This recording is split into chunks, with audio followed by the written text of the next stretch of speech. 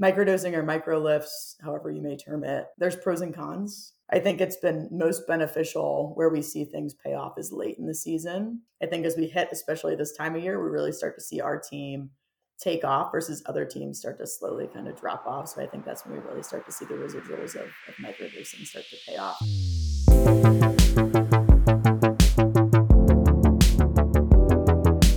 Welcome to the Pacey Performance Podcast, the podcast that dives into the philosophies, ideas, and practices of some of the best practitioners in high-performance sport. It's been a long time coming, but I'm finally delighted to be able to welcome Steph Mock onto the Pacey Performance Podcast. So alongside her leadership and management role at the University of Pittsburgh, Steph also looks after the volleyball program. And within this, she had a lot of success using microdosing. So in this episode of the podcast, microdosing is the main talking point. So how does Steph structure it in season? What does a typical week look like?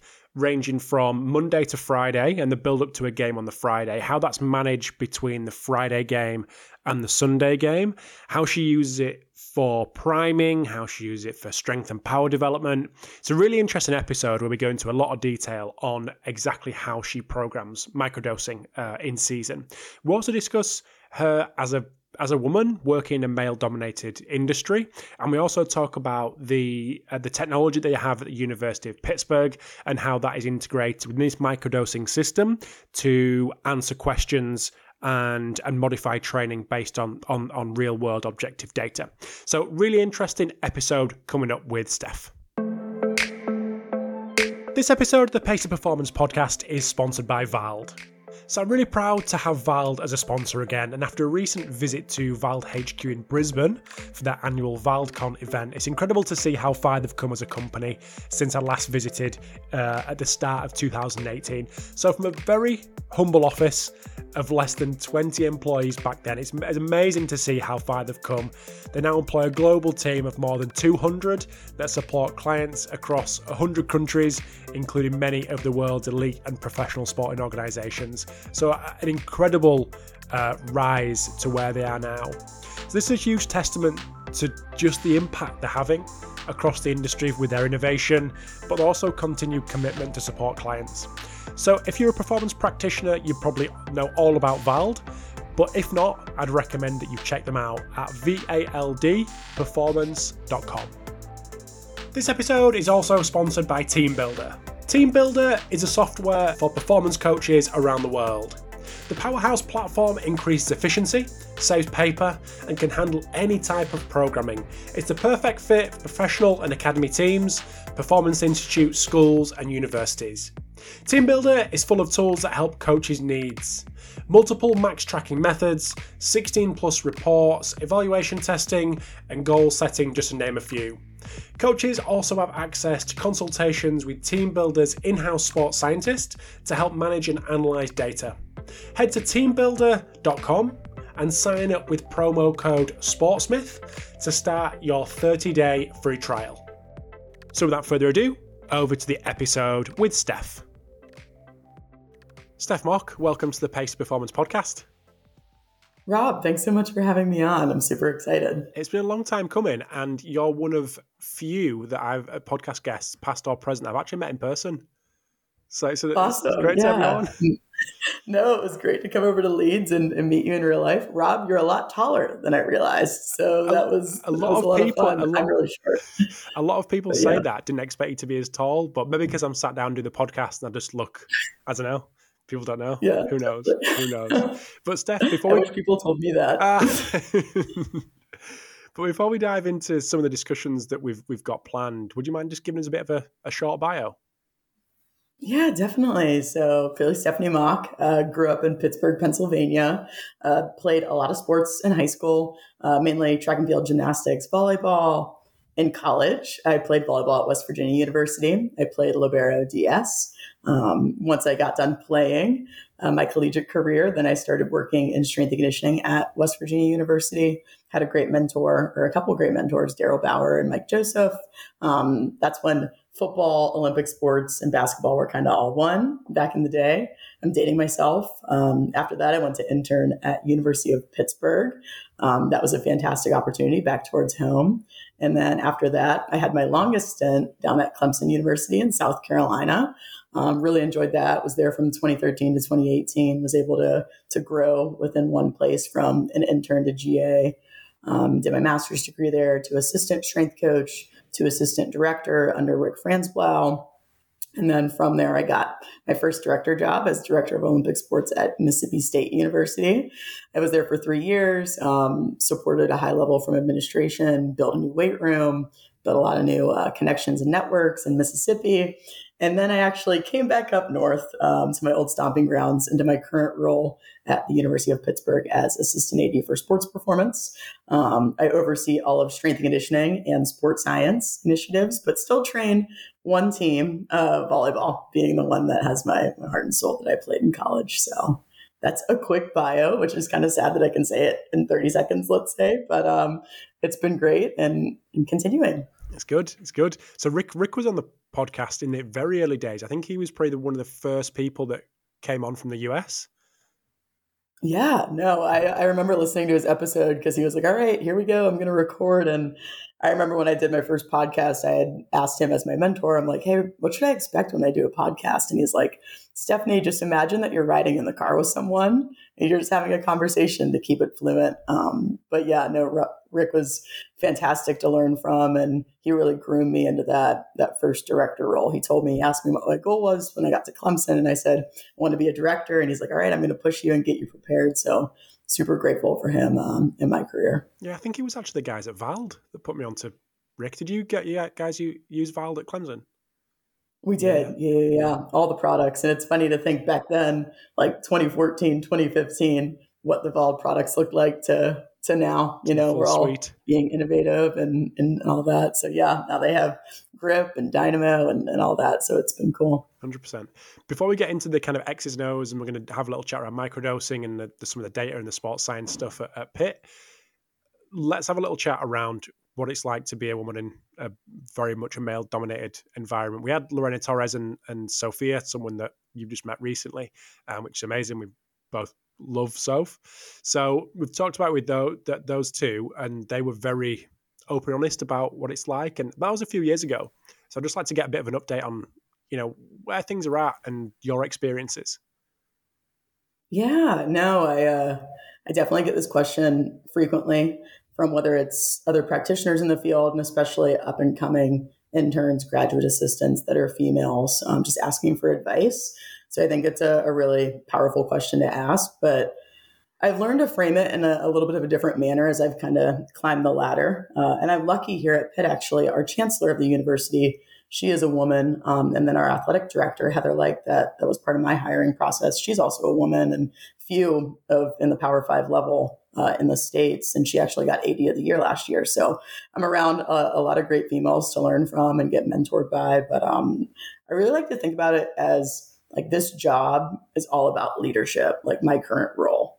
And with it being about leadership, it's about relationship building.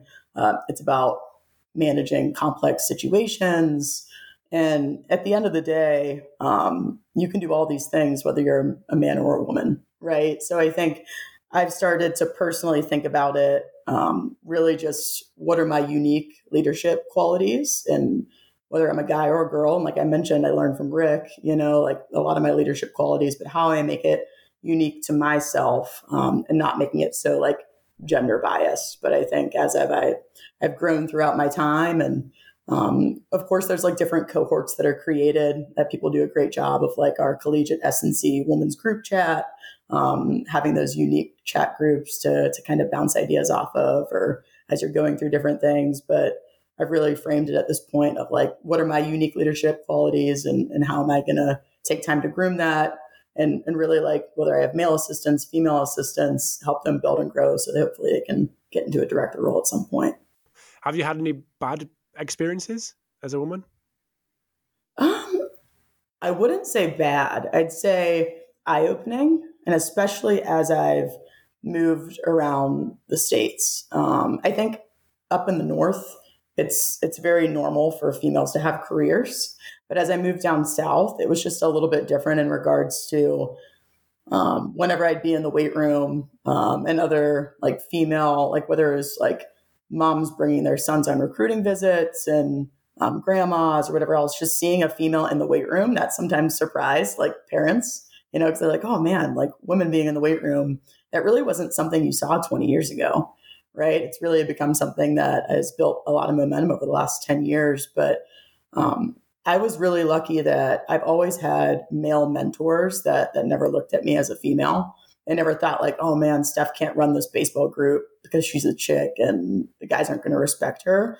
I've always had male mentors that literally saw me as an equal, and never even brought up the fact that I was a female. So I think that was empowering to have male mentors that never sold me short for just my gender. They always just pushed me for what they saw my ceiling could be and my capabilities and coaching abilities and what I knew. And yeah, they always treated me just like the guys, so I think it's really, really powerful. And it's great that I've had a lot of male mentors that have pushed me and never saw that gender would be like something that would hold me back, When you're hiring, as in your position, you're in charge of or involved in the process of hiring.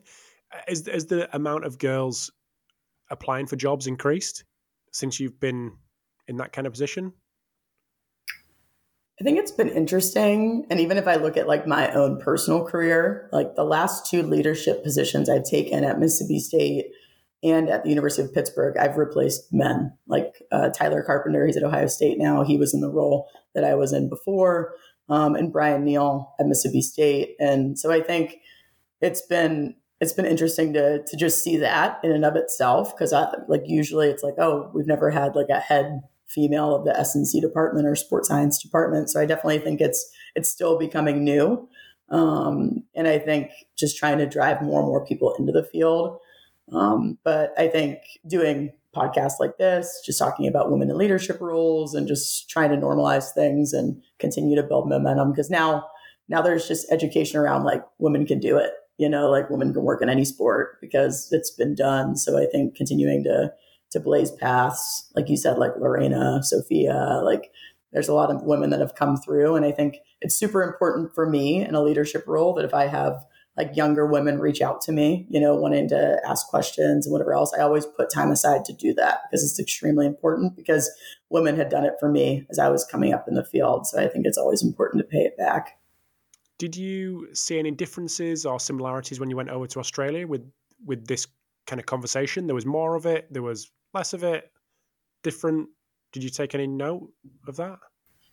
Yeah, I was lucky enough to attend the women's breakfast at the ASCA and listen to a lot of different speakers and a lot of different insight, and especially the sport of rugby. Clearly, it's very big over there and not so much in the States. So there was a female rugby player up there kind of talking about playing with the boys. And I thought that was really interesting. So I was thinking about like females playing in football, like in the States, like American football. I'd be like, oh man, it's happening. But like whether you're a kicker or whatever else. So I think the women's breakfast, like the numbers were definitely fantastic, of who attended. And I was lucky to be there. And they're constantly trying to push to figure out like, what can we do better? And I think it was great because I was sitting with a lot of women, like Doc Soph was there and a few other women that have their PhDs. And I think definitely research and education is extremely big in Australia, sometimes compared to the States. And I respected that for sure. But yeah, I think they're facing the same barriers or challenges maybe over there as in the States, but nothing too outlandish by any means. So the microdosing as a topic. So we've had a couple of people on. So Derek Hansen, 5 years ago, talking about microdosing from a sprint perspective.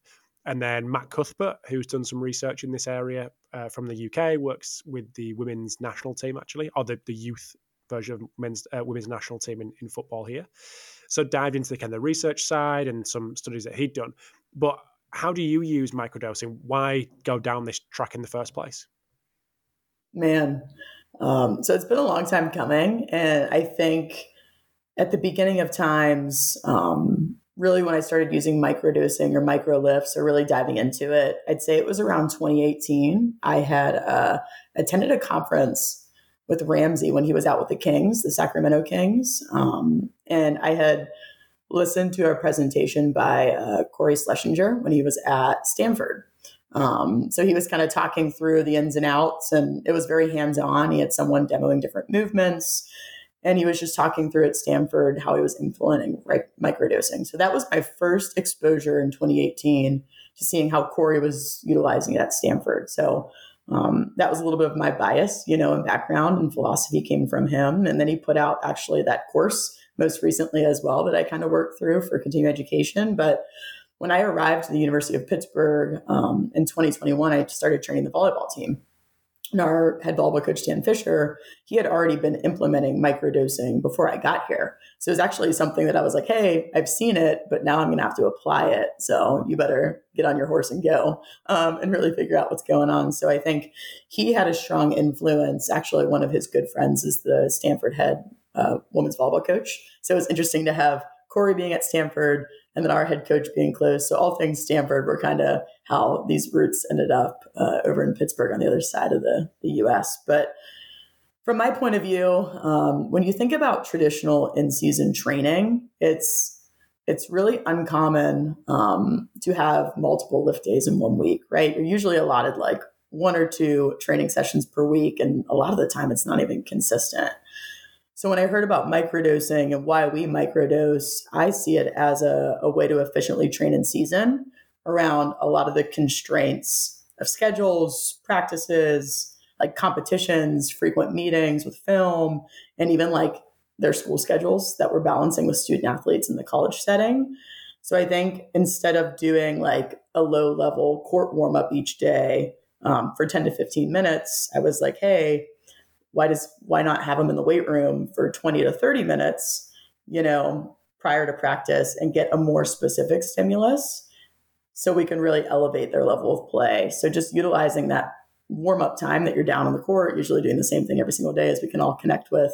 Why not utilize that time and ask for a little bit more time to really get a specific stimulus that we want? So another area that really I deal with our team is our travel schedule as well.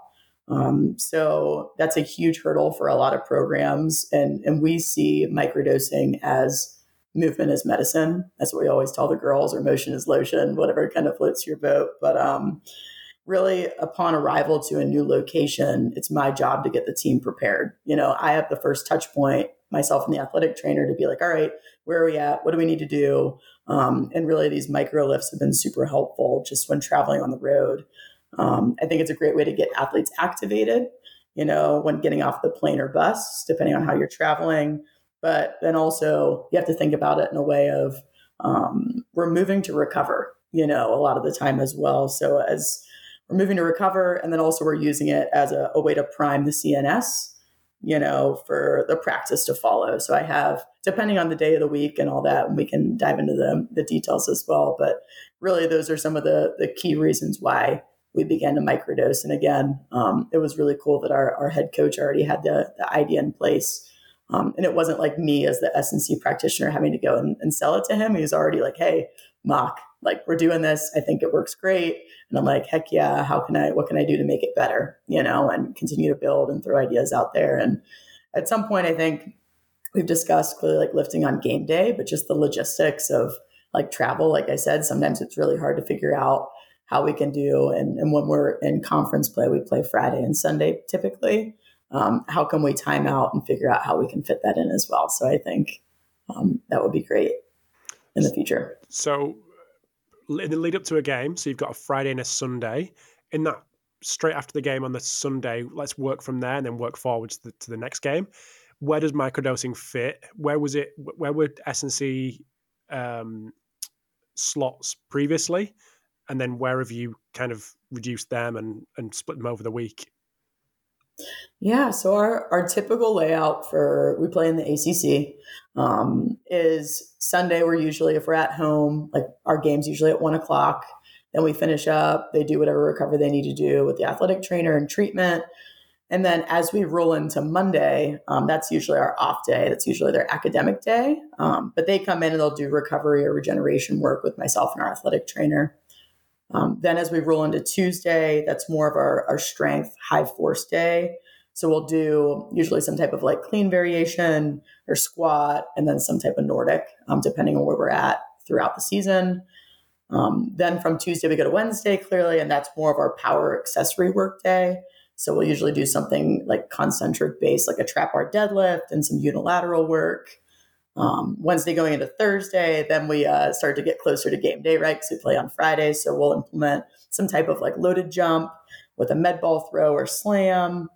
And then we play on Friday, usually at night. So that's usually around 6 or 7 p.m. We'll have a game. And then Saturday, we turn around and usually train in the morning. So usually if we're at home, it's around 9 or 10, and then we practice after. But that day is kind of what I talked about earlier. That's our primer, like central nervous system recharge type day. So we'll do some type of like speed clean, whether it's a hang clean position that really correlates to that vertical jump, with a box jump, and then like an accelerated jump. So maybe something similar to French contrast.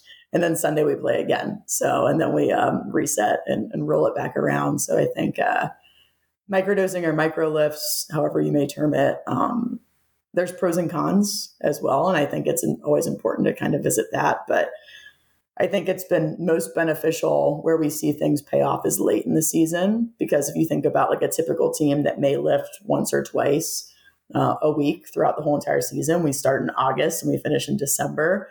I think as we hit, especially this time of year, we really start to see our team take off versus other teams start to slowly kind of drop off. So I think that's when we really start to see the residuals of microdosing start to pay off, because the girls are like, hey, they're taking ownership of their training. They're like, we're getting stronger and we're going to peak at the right time, versus other teams. It might be like if you're lifting post practice on like a Monday or Tuesday, depending on where your off day falls, what conference you're in, it's more and more of a drag as you go through the season. And I think we try to really create a culture around like taking ownership and really enjoying training, and what the stimulus and the effects that you get. And we take a lot of time to educate the girls as well. So, and really just looking at female athletes from a hormonal standpoint, like creating testosterone, I think we try to really tell the girls to get their tee up and take ownership of that as well. So that leading to the game on the Friday post Sunday game, would you normally have one session in there previous to the microdosing implementation? Would it be like a Tuesday session or a Wednesday session? Now that's split over 3 days in the week. So you're saying for Friday, Sunday when we play games, so the other lift days? Yeah, so previous to microdosing kind of been implemented, would that normally just be one session and everything would be in there, but now that's split over multiple? Yeah. Okay. So typically, like when I played in college a bajillion years ago, the normal volleyball, let's say, quote unquote, layout would be Monday's your off day. And then Tuesday, you may get a lift in. So you'll practice for like 2.5 hours, because usually that's your most intense practice day, being furthest out from game day. Tuesday, you'll train. And then after that, you'll go to the weight room and you'll lift for like 45 minutes to an hour, instead of having that, like usually for our days, Tuesdays usually like a 25 to 30 minute lift. And as we get closer to game day, it kind of tailors down. Then it's like a 20 to 25, then it's a 15 to 20, then it's like a 15 and then a 15 for those days, really just around the game days. So, but yeah, it's typically like the traditional model before in season was, depending on your schedule from a travel standpoint, you'd get one lift in for sure on Tuesday. Sometimes you get a second lift day in on Wednesday if you could fit it in. But that was it. Yeah, like 2 lifts for maybe 45 minutes to an hour. So in terms of the total volume of those 4 sessions that you do Tuesday, Wednesday, Thursday, Saturday, is that similar? Is that more? Is that less than what you would probably get with that more structured traditional lifting schedule? I would definitely say it's more, and I like to think about it in a way that it's less movements per session. So that equals higher quality of movement, right? And just like movement mastery. Because think about whenever an athlete comes into a training session or yourself, if you have 8 movements you have to focus on that day, versus when they come in with me, it may be 3 or 4, or at most 5. But yeah, that higher quality of movement, just because you have less movements per session, really, really helps create player buy-in and drive up that strength and power, or whatever you're working on that day for intent. And what's the athlete feedback been like? Oh, it's Especially typically females don't like to lift, right? A lot of the time culturally, like coming up in high school and everything else, it's like, oh man, they correlate from like a figure standpoint, like, oh, lifting makes me bigger. So I think with that minimal effective dose, and I think instilling the culture of training and how important it is from like a player health standpoint, it's created a lot of buy-in, and it just makes it's normalized, right? It's just part of their day when you have such a high frequency. Because when you think about in the summertime, as we're going through that prep phase, or like even in the spring when they're in off season, that's known as like the time with the strength coach to really develop. As you create a culture that like ideally the strength coach is with the team 365, it's just looking a little bit different because we don't microdose all year round. But like creating that normality of you're going to go in, you're going to work with Steph. It may look a little bit different each day. This is the layout of the week and we go through that. But just creating that higher exposure. And it's just a more efficient way at the end of the day to warm up prior to practice. But the one thing that I like to, speaking of higher exposures, like the more times that I'm seeing them throughout the week, it's a constant reevaluation of readiness. So every day that I'm seeing them before practice, a lot of the time our athletic trainer tries to come up to the weight room as well. We're seeing them move and evaluating, like usually Tuesdays when we do our force plate jumps, they always do a check-in in the morning to fill out like sleep, meals that they ate, so on and so forth. But each day seeing them prior to practice would be like, oh, hey, when I saw so-and-so do trap bar jumps, like I was seeing this, this, and this. Maybe we limit their jump count today. Or maybe, hey, that person looks really good today. Let's push it. Let's add 20 jumps to their jump limit, so on and so forth. So I think lifting prior to practice and that reevaluation time is really potent and really important for us. So apart from the athlete feedback, which is obviously super, super important, have you got any like success stories based on data you've collected to give you confidence like this is definitely the way to go, like strength maintenance or improvements throughout the season versus that classic drop off because of, schedules are missed or volume dropping towards the end of the season when guys are getting tired? Yeah, no, I would say, because this is my third season working with the team, and super lucky to work with them. Dan Fisher's a great head coach, but every year at the end of the year, I work with our director of sports science, Felix Prossel, to talk about, hey, we put together an end of the year evaluation, and we base this off of all the different information we're collecting off of the girls throughout season. In the last 2 seasons, they do those force plate jumps on every Tuesday.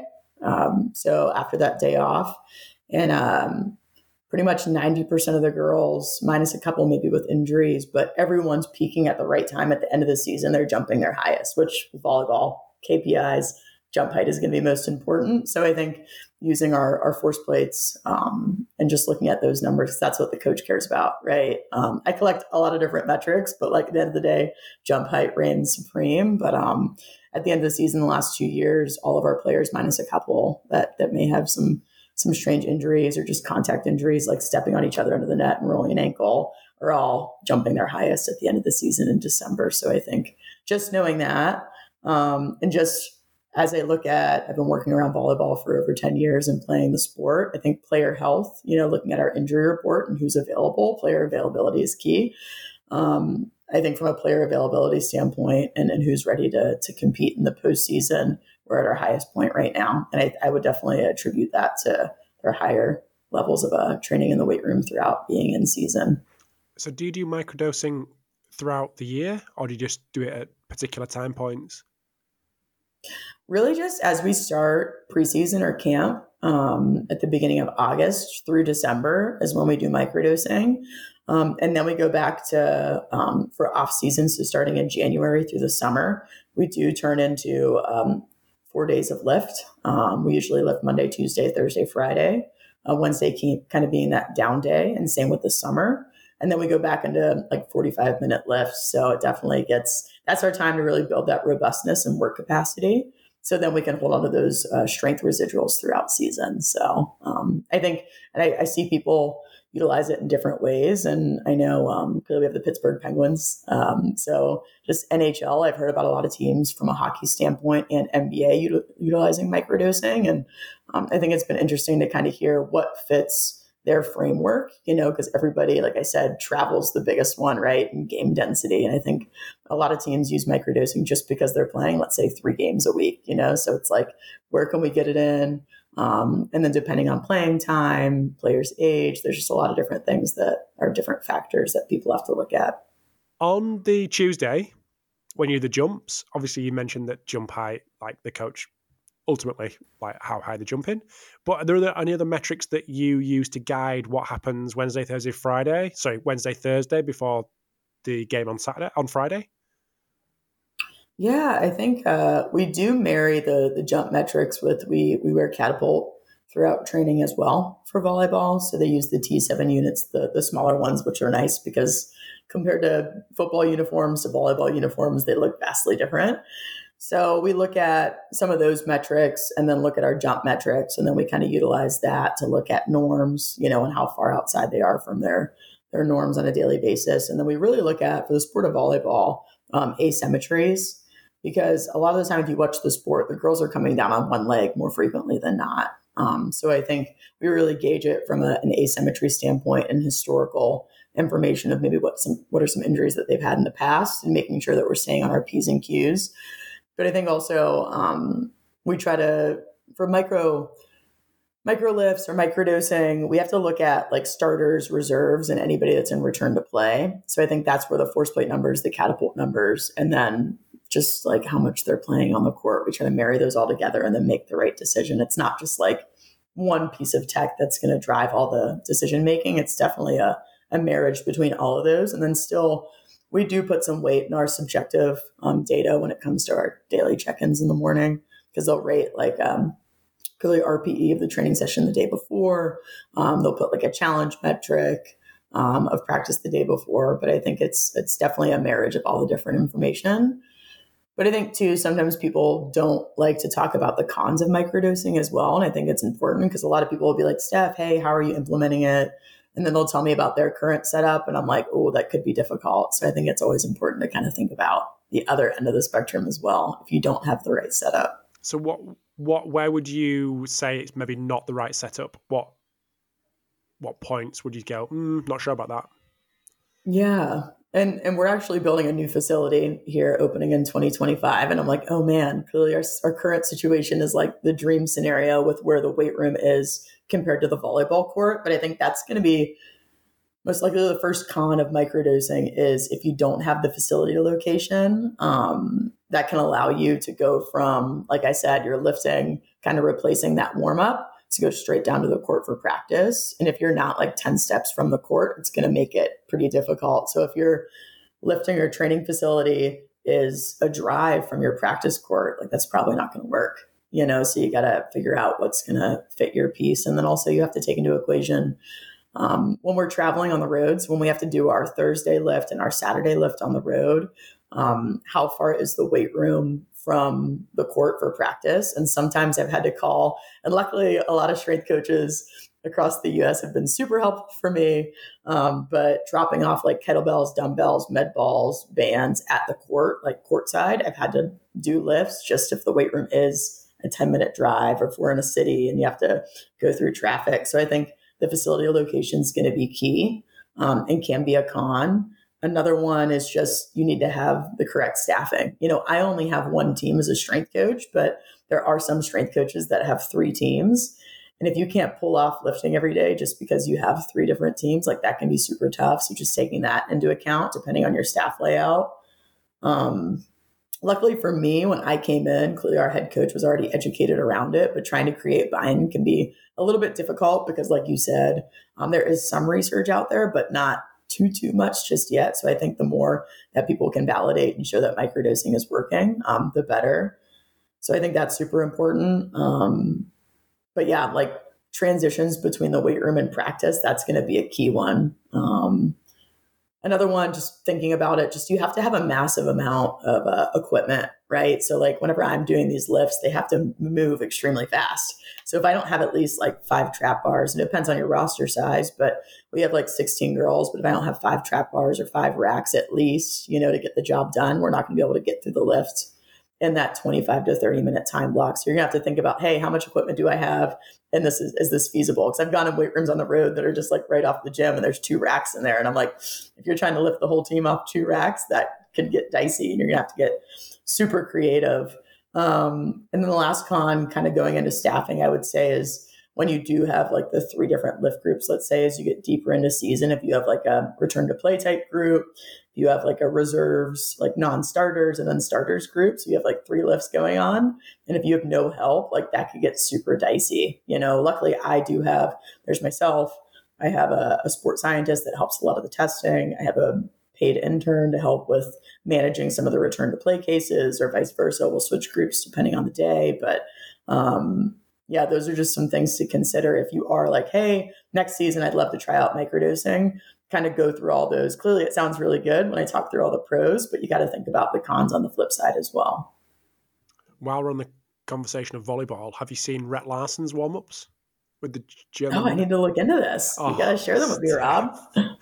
Rhett Larson, so he wrote a piece for Sportsman a little while ago about warm-ups, but he's putting more and more on his Instagram. So as soon as we finish, I think he's with the German national team. I may kill him here, but I think he's Canadian. I don't think he's American. I think he's Canadian. And he works with the German national team. Honestly, have a little look. You'll be inspired. You'll be absolutely inspired. Yes. It's different, but very entertaining. Yeah, you know what? I'm always trying to find a new stimulus for the girls, so I'm all about it. You got to adapt at all times. I'm about to get your dancing shoes on. That's all I'm saying. Get your dance. Oh man, I'm so ready. Maybe I can start implementing it in the off season, see how the girls take to it, and then we'll dive on in. And I mean, if it's German background, Felix is from Germany, our director of sports science. So there you go. I'll have Felix run through it and see how he feels, and then implement it. Felix can get his dancing shoes on. You'll know what I mean when you see it. I can't wait. So we're just going to take a very quick break in the chat with Steph. Hope you're enjoying part 1. So over in part 2, we transition away from this microdosing viewpoint, but then we come back to it when it comes to integrating technology and the technology stack that they have at the University of Pittsburgh across their multiple sports and hundreds of athletes. So really interesting part 2 coming up with Steph.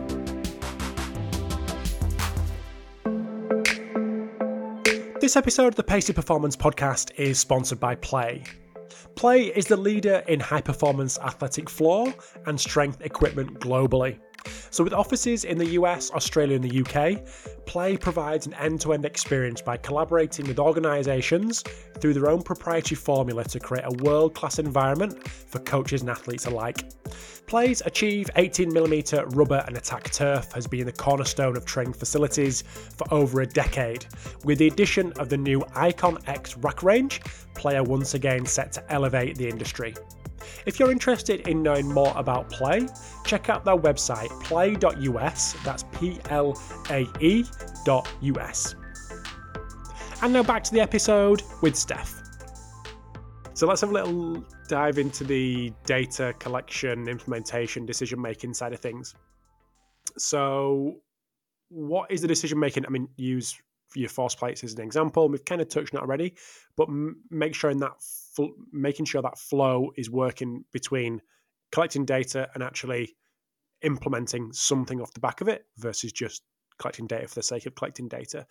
What process have you got in place across the data stack that you've got to make sure that keeps flowing through?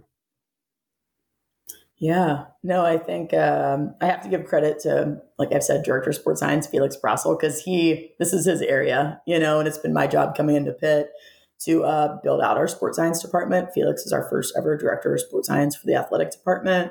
And we've worked hand in hand to really do a good job on the front end of being proactive, to your point, of educating our sport coaches on what does the data mean? What does the data look like? How are we going to implement it? And I think we have 19 different sports, which we have over 500 athletes at Pitt. And with the 19 different sports, it's not a cookie cutter approach, right? We'll have some holistic themes and a mission, but depending on the team and what they utilize, depending on KPIs, is kind of up to them. We want them to take it and run with it. But really, it starts with just having a mission for the department. And really, our mission is to optimize the human potential and growth of all our student athletes through data-informed decision-making. And I'm sure this is a common theme across a lot of schools across the country when it comes to sports science, but we try to keep it simple with a feedback loop. So we look at it in 4 different ways. So first thing we do is collect the information, right? So whether it's subjective, like I was talking about the wellness questionnaires, to objective data, first we're going to collect that information depending on the team. They can kind of pick their poison in that regard of what they're going to collect based off what is important. Next one, then we'll go through the analyze phase. So that's looking at the norms, the thresholds, the trends. And that's really just the data workflow, which we can kind of dive into a little bit later. Then from there, we'll adjust, right? So whether we have to increase training, decrease training, or find something alternative, depending on the student athlete, like I said, with return to play. And the last one is just implementation. So this is taken some time, right? Because when we started the sports science department, it takes a year to really collect a lot of that information to start to create decision-making. But implementation, whether it's training implementation, education, whether it's recovery modalities to really maximize that feedback loop. But we try to use that feedback loop to simplify things, whether it's for our own staff, whether it's for the sport coaches, whether it's for the other performance team members like nutrition, athletic training. But it's been really powerful. And we've also been really trying to do our due diligence to build out our testing and assessment, especially off the new state of the state that we've been kind of going through with NIL and transfer portal and kids coming in and out. But I'm sure we'll dive into that as well. Talk to me about that, because they're all words that you've put together that mean nothing. Well, they do, because people have mentioned it. But would you mind just explaining that, please? Of course. So the transfer portal is new for college sports since 2018. So I guess it's been around. If you think about COVID, it happened somewhere around there. And in the past, it was a little bit more difficult for student athletes to transfer from school to school. There were a few more barriers in place, like you couldn't transfer within the same conference. Coaches could block you from going to other schools.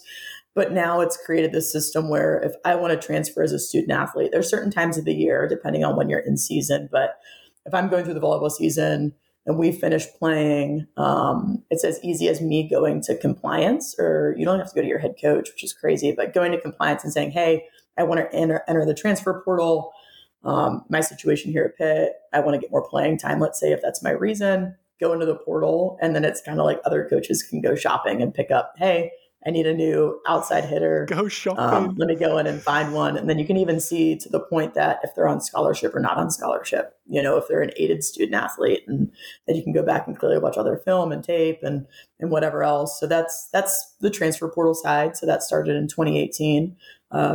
Getting paid as a student athlete, that started in 2021. So that's something that everyone, I think, is still trying to grasp, and do at a high level. But with NIL and the transfer portal kind of working hand in hand, we used to have a long-term athlete development model where it's like, hey, I have a student athlete come in freshman year, and most likely you'd see them all 4 years. Now roles have reversed with just student athletes getting paid in the transfer portal. Now it's more of a play now mentality. So when a student athlete comes in, they expect to start right away. You don't get that like red shirt or developmental year.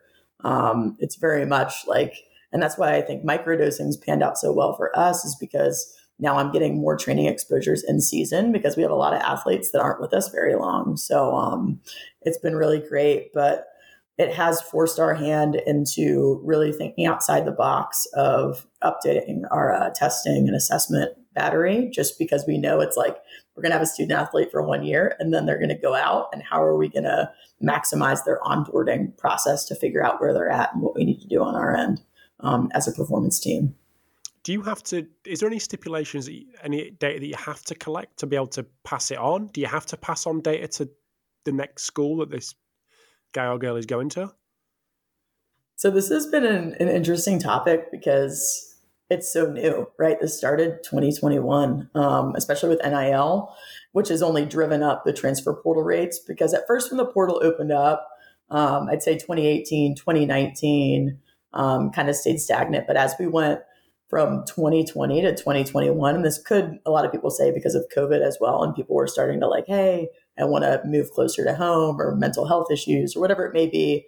But 2020 to 2021, the transfer portal rates doubled, with student athletes moving, just because I think they were starting to see the new lay of the land. So it's really forced us to be like, let's go back and reflect, because college sports and the evolution of college sports, this is something we're going to look back 10 years from now and be like, holy cow, kids are getting paid up to millions of dollars right now. It's $1 billion industry. So if you don't want to adjust, whether it's your recruiting tactics or for us testing and assessment, we got to update. And I think whether it's like part of our ACC meetings or other conference meetings or NC2A, right now it's kind of like the good old boys club of, if I have an athlete come in from another school and luckily I know that strength coach, I'll reach out to them and be like, hey, what did you see go well, not well? Like, what are you willing to share? Like, maybe, hey, it's as simple as like, when this athlete does trap bar deadlift, it always aggravates their low back. So I've always tried to like go and do other methods or other training modalities. So I think, yeah, right now there's no shared data library or anything like that, but I think that'd be something that would be beneficial in the future. And that's actually because this is part of the information that I presented on at the ASCA, but that was one of the questions that I did get asked post-presentation, is there somewhere where you guys are sharing data as student athletes kind of enter that portal? And you would think it could be extremely beneficial, not only for S&C practitioners, but for athletic trainers to look at historical data for injuries and things like that. So the fact that these guys and girls are getting paid affects you, because you might not have them for very long, because there's more chance, because of various different reasons, that they're going to come do the thing and then just disappear. So we need to get as much information as quickly as possible. Right. Okay. That's the reason. Yeah. Okay. Yeah. And I think what we call it now, and that's probably going to be one of our bigger projects this summer, is we call it holistic student athlete development, right? So when they come on board with us, the onboarding process, and some student athletes can come in January, most of them come in the summer. But like sometimes we'll get freshmen coming in early in January for certain teams. But for our holistic student athlete development model, we've always had, let's say, the testing measurements, for example, like a soccer player, like for strength, we do force frame, AB and A deduction and NordBoard. For power, we do a counter movement jump. Body composition, whether you utilize DEXA or bod pod, like these were all like the normal testing batteries that we would take student athletes through. But now we're starting to look at, with us just having a lot of like one and done student athletes, we're starting to look at decision making a little bit more. So looking at vision training and where to put them on the pitch or the field. We utilize Synaptic for that. And then also just some of their psychosocial profile. So Felix implemented the Big 5 personality traits tests for their onboarding to figure out whether it's grittiness, but we've tried to add those two elements to our holistic student athlete development onboarding to try to paint that even fuller picture for our sport coaches. And it's something that we plan to continue to build out this summer and kind of talk about what we're missing and what would be helpful for our sport coaches, because that's what drives this whole thing at the end of the day. I know Felix is a bit of an R studio whiz, isn't he? And I was just... He is. I greatly appreciate him being a whiz in that regard, because our data workflow, he creates systems that just kind of run themselves, and he educates our sports science master students that are partnered with the academic side of the house at Pitt. But he does a great job, whether it's collecting the information, centralizing it, and then creating good visualizations and sharing it. So yeah, he is the data whiz. You've once again led me to our next point expertly, which is the importance of data visualization. How big has that been for you in terms of educating coaches, getting decisions made at the in quick time because of the accessibility and the ease that data is actually interpreted? And obviously Felix is at the heart of that with his wizardry. But how's that been for you, and what impact has that had on you and the head coaches? Yeah, I think what we've tried to do a really good job of, and we've acquired with TeamWorks and Smartabase working hand in hand now, and we already had TeamWorks. As we made that switch over, the sport coaches were already aware clearly what TeamWorks was. So then when we were educating them on where we were going to centralize all the data, And when they update rosters on Teamworks, it does the same thing on Smartabase. It allowed the sport coaches to kind of see them as one, which was really nice. But when we look at our systems that we've created and what really Felix has created, so kudos to him, we try to lay it out pretty simple. And I've touched on it a little bit in a sense of, so we talk to the sport coaches, hey, we're going to collect this data, right? Whether it's Catapult, whether it's Vault, whether it's Hawken, we're going to collect the data and then we're going to put it into clearly Smartabase. That's where we centralize it. And they're like, all right, hey, think about that as the hub, keeps everything neat and tidy and in one spot. And then that's when Felix comes into place with R when it comes to the hygiene of the data and processing the data. So they know that Felix is going to handle all of that and create like, hey, they're like, this is a problem I'm seeing. Could you create this visualization to help answer my question?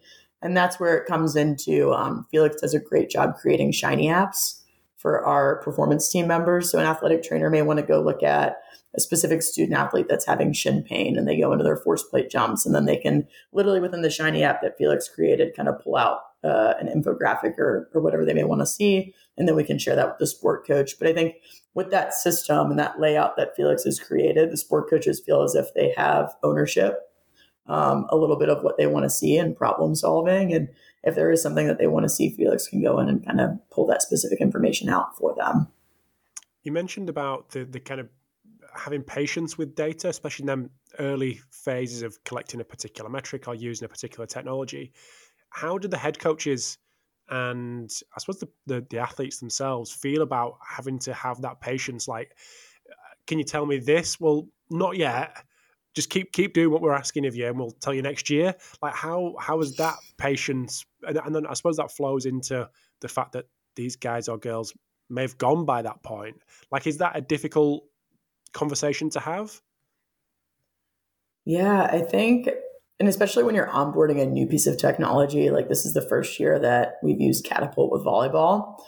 And I think we've always tried to, Felix and I, when we're sending, whether it's reports through email or having conversations, we always mention like, this is an observation that I'm seeing. We never recommend like, hey, I recommend you take out these drills from practice, right? We'll say trends that we see with certain student athletes.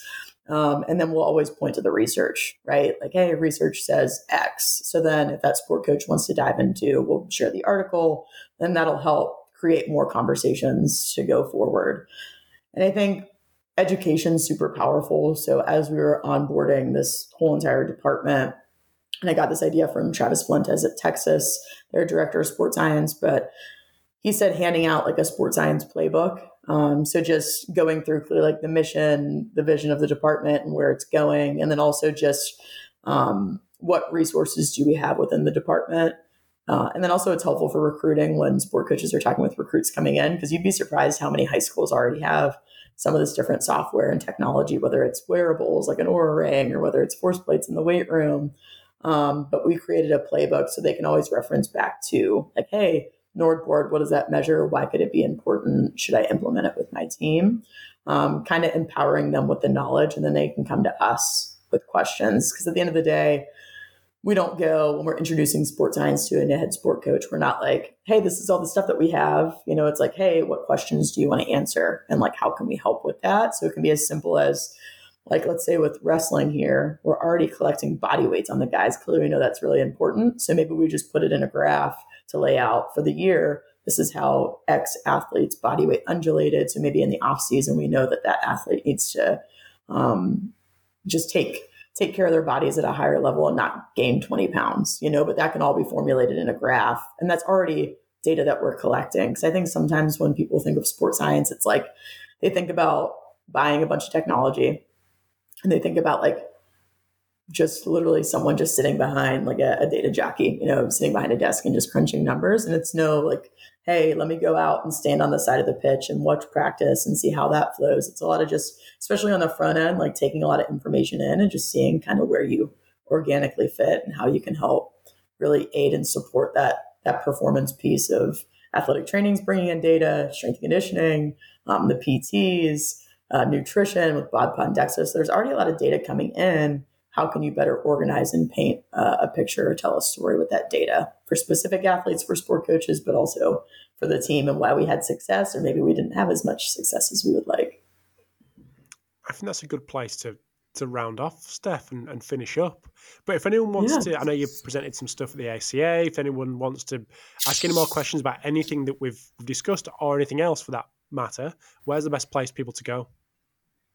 Yeah, I would say you can either reach out to me via Instagram at Coach Steph Mock, or my email I can share with you, Rob, but it's smock@athletics.pitt.edu.